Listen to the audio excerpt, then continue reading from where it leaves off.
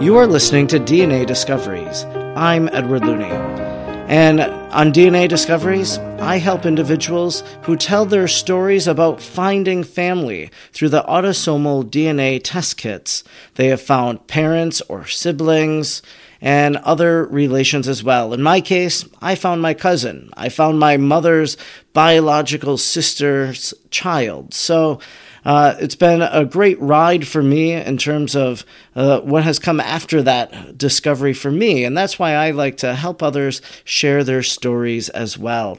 You can share your story by reaching out to me. You can email me directly at dnadiscoveriespodcast@gmail.com or to go over to Fireside, dnadiscoveries.fireside.fm, and there use the contact form and you'll be able to get in touch with me. I can't produce and release episodes without your help. So if you have a story of finding family, I would love to hear from you. And today's story that I'm going to bring John in, and we're going to have a nice conversation here, it's a different type of a story than the ones that I've shared in the previous episodes. Because typically the previous episodes have all been happy story endings for the most part. Someone finds their brother, they connect, they hang out. You know, in the last episode with Kim, she finds out who her biological father is, and then becomes close with the relatives. So those are always happy stories. But sometimes there are people who do these autosomal DNA test kits, and the story doesn't end so well. They're shut out. People don't want to engage in conversation. Sometimes if you look at comments on other podcasts of this genre, there are people that kind of attack the podcast. And it's because they don't like this idea of discovering family and what that all means for their family of origin. So, but I think it's a story worth telling. And maybe for someone out there who's listening who said, I didn't have a story that had hope at the end of it, maybe this one will speak to you and give you encouragement in your situation right now. So John sent me an email. He's one of those people that said, I want to share this story. Now, interestingly enough, it's not his story that he's sharing. He's sharing his wife's story. She gave him permission, obviously, and but he's the spokesperson for it. And I'm very happy to have John joining me today. So thanks so much for taking time out of your day to have this conversation. Thank you, and thanks for having me. Now, tell me. I know it probably seems a little strange that I'm speaking for my wife, but I've been the family genealogist for a long time. Yeah, and that kind of makes sense, you know, especially if you're the one who's been immersed in this. So that's why does she not like talking about it, or she just says you talk about it better? She deems me to be more knowledgeable than she is. Now, I'm the expert of the subject matter, so to speak. Sure. And it's quite a fascinating story because as you'll share it, you know, there's this event that happens that changes the entire family of her parent. So why don't you share a little bit about that? Happy to. This story really starts with my wife's grandparents, who were married in 1905. While they were married, they had 7 children. And by May of 1922, there was an article that appeared in the Janesville Gazette that the wife, Carolyn Westby, her name was, during an argument with her husband, jumped from a moving car with a baby in her arms. Carolyn ended up in the hospital, and shortly thereafter, she filed for legal separation, and a divorce happened in 1923. Then, 2 years after the divorce, Carolyn gave birth to an 8th child, a son, James Irving Westby, naming her ex-husband as the father. The birth took place in Rockford, Illinois, and I have the date by birth records of October 21st, 1925. I can only speculate on what the mores were at that time back in 1925, but I'm pretty sure that the Westby family considered this recent addition not legitimate. And the only real clue I have of that is that when Mr. Westby died, his obituary, presumably written by his family, only listed 7 children, not the 8 that he really had. Interesting. So now both parents are dead, and they had them, and all 8 kids are orphans. And so they parsed them out among the rest of the family. 2 children went to live with an older sister. A Westby aunt took in another 2. The 2 older brothers went to live on a farm of a family friend, and one of those brothers is my wife's father. And the last and youngest sibling, James Irving, which is what this story is about, he was not quite 3 years old when all this happened, and he went to live with his mother's brother, Albert Monroe. Then over the years, the family has stayed in close contact, all except the youngest sibling, James Irving. In later years, after I developed some research skills, I actually found him in the 1930 census, then 5 years old, living with his uncle Albert in Clinton, Wisconsin. But from that point forward, I could find no record. And as I mentioned, my father-in-law, or may have mentioned, my father-in-law and his siblings had no luck with their searches either, and they tried over the years through various means. You know, they lived in Wisconsin and I didn't, so they had an advantage. Sure. But they found nothing. Speculation by the family at this point was perhaps he had an early death, or he was with a sealed adoption. Of course, back then, none of us had the advantages of online databases or internet search engines. However, even with this electronic assistance, other than the 1925 birth record and the 1930 census, none of us could find any trace of James Irving Westby. That all changed one day when I logged into my wife's 23andMe account and found a heretofore unknown first cousin once removed. I immediately reached out and discovered that this person's grandfather was indeed adopted, and that his grandfather's adopted name was J.J. Baker, which is a pseudonym.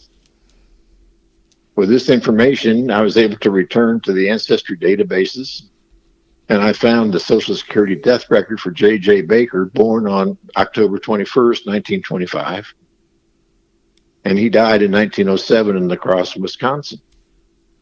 JJ's birth date, coupled with his grandson's DNA, pretty much confirmed for me that we had finally located the missing brother.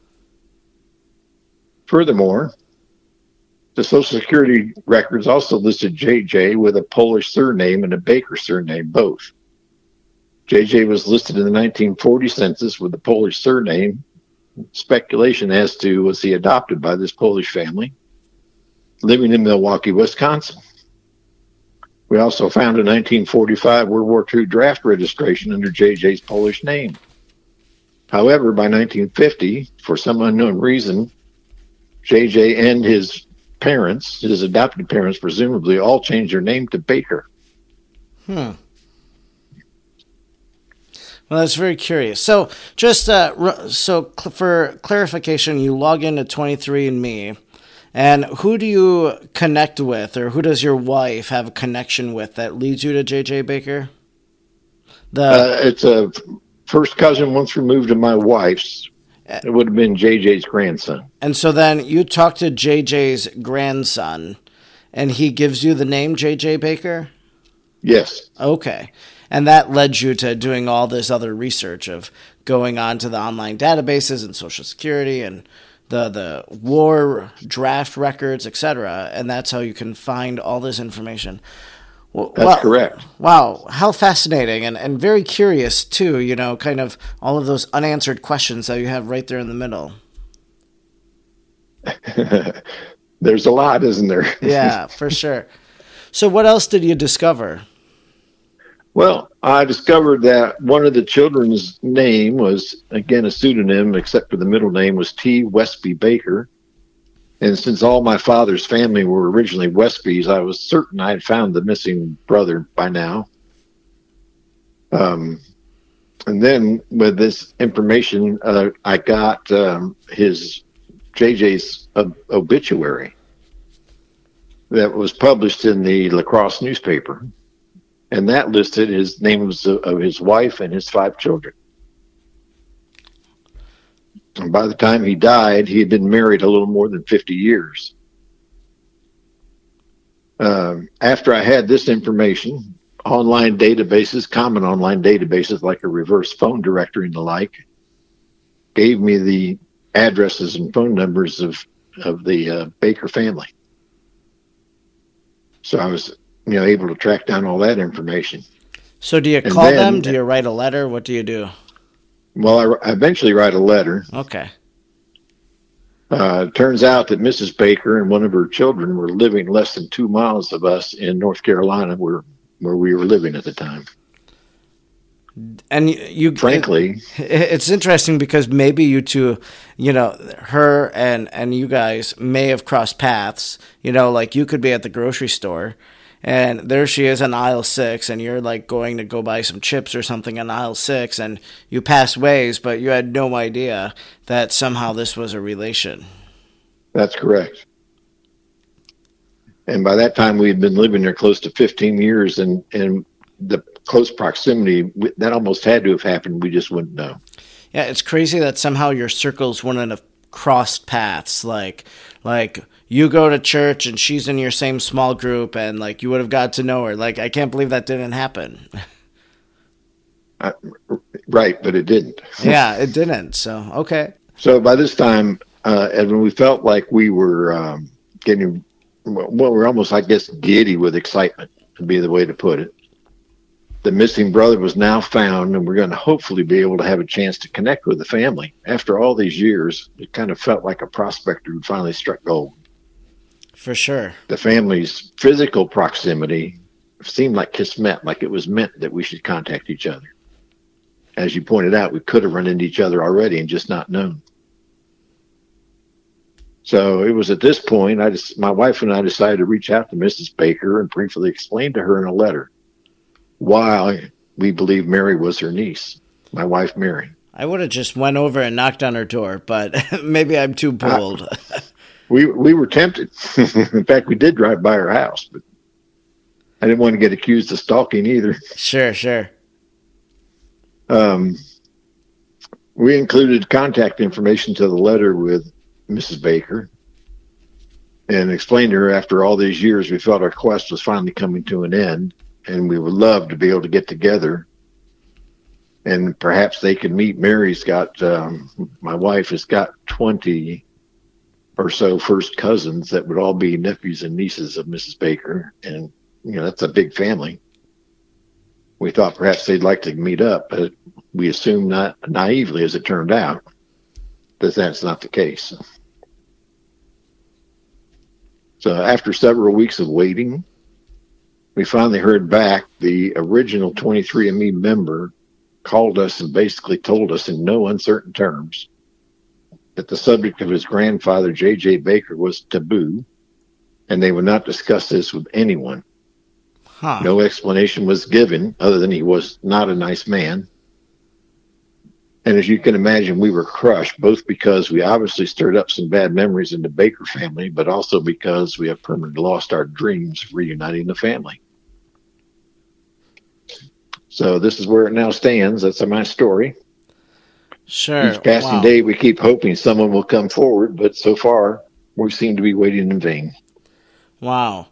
Now, at the time when you found, who J.J. Baker was and his relation, were any of his brothers or other siblings still alive at that point? So, would you have been able to connect those relatives, or had they already all passed? They had all passed. J.J., of course, was the youngest. Sure. So this would have been the next generation connecting with that generation. Gotcha. Right. Wow. So I guess I'm curious, why do you think the reaction was like that? So obviously it's taboo, as you mentioned, that he's not a nice person, but I guess I'm just trying to come to terms with that. And have you guys come to terms with it? Like, have you created scenarios of, why this would be? Honestly, we really don't understand. They were married for over 50 years. And raised 5 kids, apparently successful children. And something happened at his death that said this is taboo. Huh. And we can speculate on the worst possible cases Yeah. of, some kind of abuse or something like that, but we don't know. Yeah. You wonder if there was like some sort of deathbed confession and he ended up being some serial killer or something like that. Or, I don't know. Yeah, that could be. Yeah. Now, you mentioned early on in the story that, he had a Polish last name and then, obviously this Baker name, which I think you said is a pseudonym so that you're not disclosing the real name. So, but obviously these two different last names, help us make sense of that. So you think, and maybe too, just to clarify. So when J.J. Baker's father dies and all of the children are dispersed among relatives, who did he go to first? And then do you think there was another handoff? I guess that's, in my head, that's what I got from what you were sharing, but I could have just misfollowed that. No, I think you're right. He went with his mother's brother. And we knew that from the 1930 census, he was listed there. And then after that, for some reason or another, and there is speculation here again that there was some abuse involved from his uncle, but he went to live with either an adopted family or a foster family, we're not sure which, with a Polish last name. Okay. And this story is quite interesting to me because I live in Wisconsin, and so you mentioned a lot of Wisconsin city names. So this is kind of like a local home story for me almost, so I kind of appreciate that. So that's what happens there. Now, so they never mention his name again. So I guess, I just go back to they mustn't have loved him. And what you said, that 50 years they were married and somehow for there to be this switch, So from the point of his death to the moment when you reach out, how many years difference is that? Roughly 15. Okay. Sure. Wow. There's just something there about this story that there's curiosity, obviously, on your part, our part, just what happened there. So what do you do? What do you do now going forward? You just wait, obviously. So obviously his name. Is he buried in South Carolina? Is he buried in Wisconsin in a family plot? Where's he buried? He's buried in La Crosse, Wisconsin. In La Crosse, yeah. So I guess one thing you could do, is to go to La Crosse and to find his grave in the cemetery, and that's some sort of connection. But that's probably the only thing you can do. I don't know if you can trace more of his story, if you could find out what his job was, and then maybe to figure out, was he ever in the news or... Yeah, I don't know what further research can be done on your end to learn more about him. I don't know either. For a while, we were paid members of newspapers.com, and I found some articles about him, where he was going to give a public speaking lecture, and he was a district officer of the Boy Scouts and things like that. Okay. But I don't know what else we could find. Yeah. Now, is it your sense that his 5 children, are they successful? I'm sure, I know what a rabbit hole is because I go down them all the time in terms of I want to learn about this today. And so you watch every YouTube video or whatever. So I'm sure now that you read his obituary, you know their names. Have you looked them up to see, are they successful? What are they doing with their lives? Is that some sort of research you've done? I've looked at the people who were still in Wisconsin. I haven't delved into their background too much, other than they also have families of their own. So, and they've been married now for several years, would imply a stable relationship. Yeah. Would it not? Yeah, for sure. There's the one who's here in North Carolina has got a very successful business and appears to be a success from all standpoints. It's in the finance industry. And then there's another brother in Virginia who owns a winery. Wow.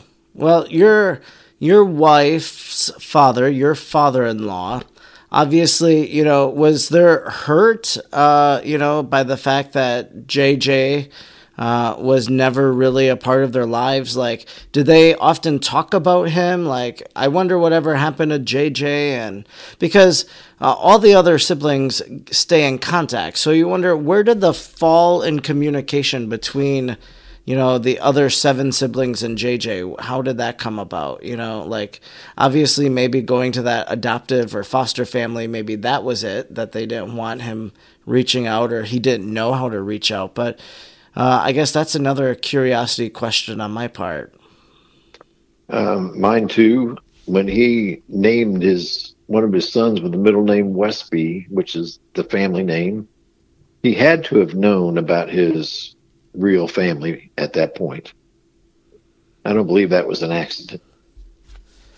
How old and was JJ himself could have reached out. Sure.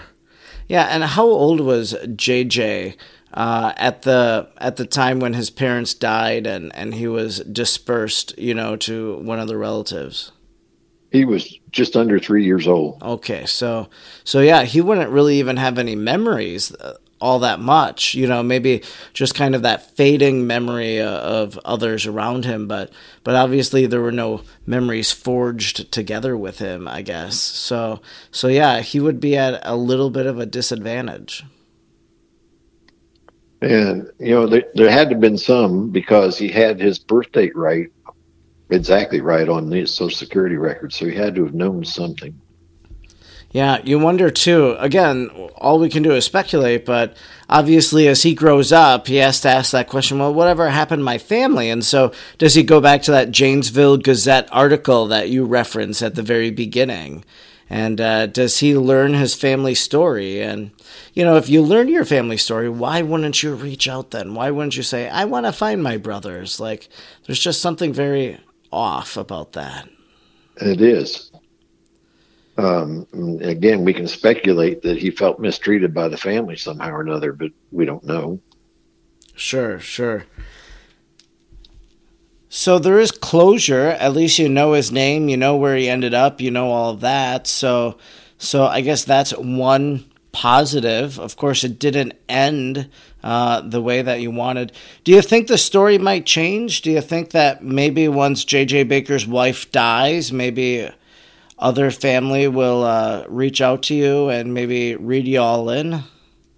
Well, it's possible. I hope it is. I don't wish her to die, of course, but I hope they just have a change of heart somehow or another and decide to communicate. And so she lives in your community, is that correct? That's correct. Still to this very day? As far as I know. And do you know what she looks like? I have a picture of her that I got off of common databases. Sure. So do you keep your eyes open so that maybe as you're yes. out and about, there she is. Would you approach her and talk to her, or would you? Oh man, I don't know. In hindsight, I may have made a mistake sending that letter to her to begin with. I probably should have sent it to her son, who also lives nearby. He would have maybe received it a little bit better. Sure. It may have scared her. She may have thought it was a scam. I don't know. Sure. Now, do you scour the obituaries every day to see if she passed? So would you go to the funeral home and pay your respects? Well, oh man. These are all questions I think of, right? I would do. If that family doesn't want to talk to us, I hate to show up there and have them say, well, who are you? And I say, well, you're long lost cousins. And yeah. Maybe they would throw us out. I wonder, maybe you would just send a sympathy card or something like that and just say, saw Mrs. Baker died. She was the husband of my wife's father, or the brother of my wife's father. If you ever want to talk, I'm always here. I don't know. Yeah. Like, that's kind of the message. Maybe you're writing a sympathy card. Yes, that's a good idea. So the two people that live close by, the two sons of J.J. Baker that you said are successful, one in finance, one owns a wine business. Did they ever communicate with you? Who was the person that reached out to you and said, don't ever talk to us again? Was that the one that you matched with? JJ's grandson Okay. who was the original 23andMe person Oh, that sure. led to all this. So they didn't even want to introduce anybody new into the scenario. That's correct. Okay.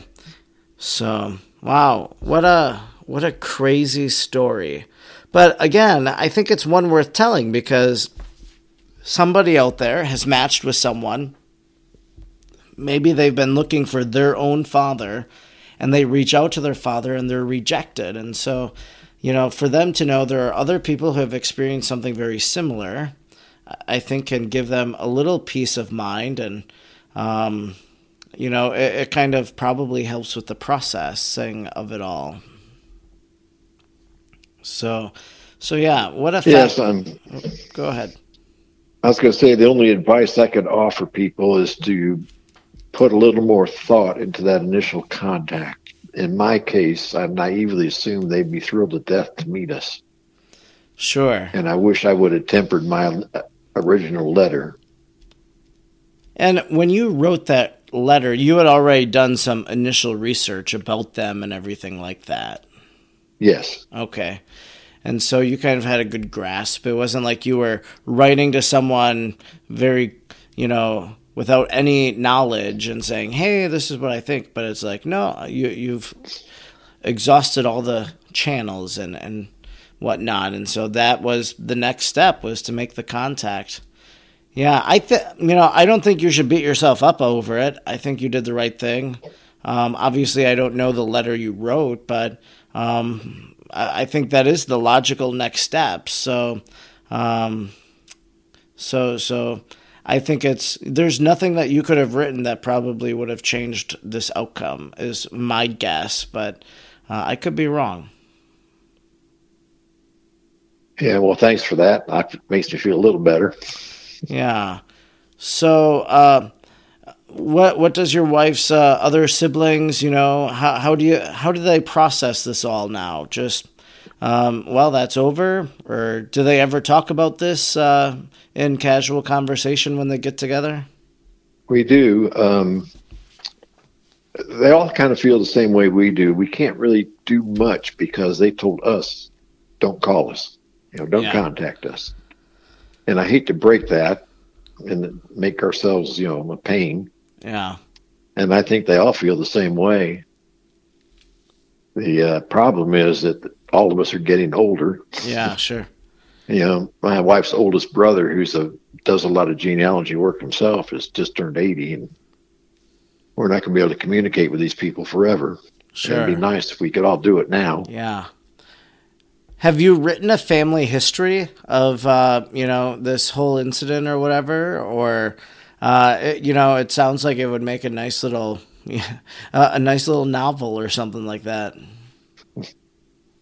I have briefly written it, a couple of pages, but. Sure.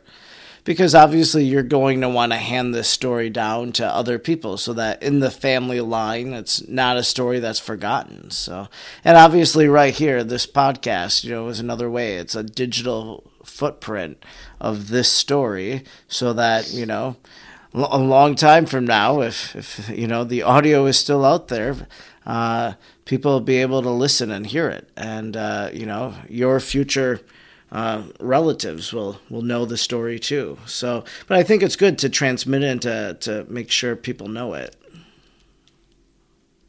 I agree with you. So I tend to share a lot of information with my children and my cousins. When I see them, I'm constantly updating them on new things I found, but especially my children. And this is just one part of my whole family. I mean, I have my whole side, and my wife's side is, I can trace my wife's ancestry back to the Salem witch trials. Oh, wow. So I've shared this story a lot. So your wife did the autosomal DNA test kit. She did the 23andMe variety. I'm assuming, have you done a test kit yourself? My wife and I both have done 23andMe and Ancestry.com test kits. Okay. And were there any surprises for you, or everything was just as you expected?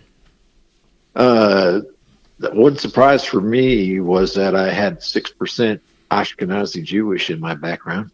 Okay. I had no clue. Oh, that's funny.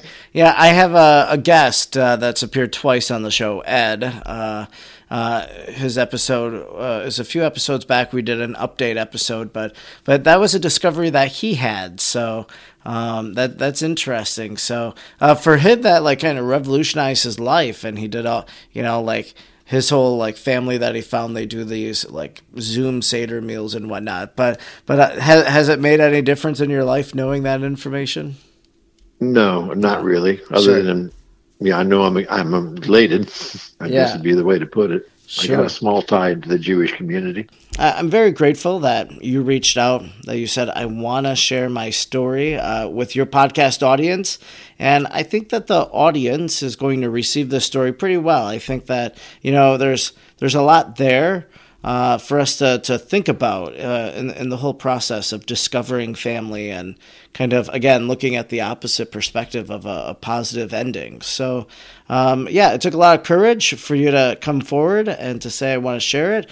Seems like, as you mentioned, you've shared this a few times, especially with the witch trials, as you mentioned. So, but thank you so much for thinking of this show and wanting to be a part of it. And thank you for being a listener. So I appreciate that too. Thank you as well. I enjoy being on the show, and I hope your listeners find it interesting. Thanks for listening to this month's episode of DNA Discoveries. I'm very honored that you have listened and that you've reached the end of today's interview. If you wouldn't mind, please consider sharing this interview, this episode, with someone who might appreciate it in your life. Maybe share it on your social media as well. Also, if you could rate and review it on Apple Podcasts or Spotify, that would be helpful in continuing to reach a greater audience. Also, there is a DNA Discoveries Facebook page. It's facebook.com/DNA Discoveries Pod, P-O-D. And there, if you follow, I want to start posting content there. I've not really been doing that. And in fact, I would be open to having a volunteer from the DNA Discoveries listening community help to manage that page. So go on over to Facebook and like that page. And soon I'll begin posting more frequently, especially when there's an episode release. If you have a story to share, a DNA discovery of your own, please don't hesitate to reach out to me. You can do so by looking in the show notes, and I provide the links or the email address that you can reach me at to begin that conversation, to have you as a guest on DNA Discoveries. I look forward to being with you again next month when we share another story of finding family.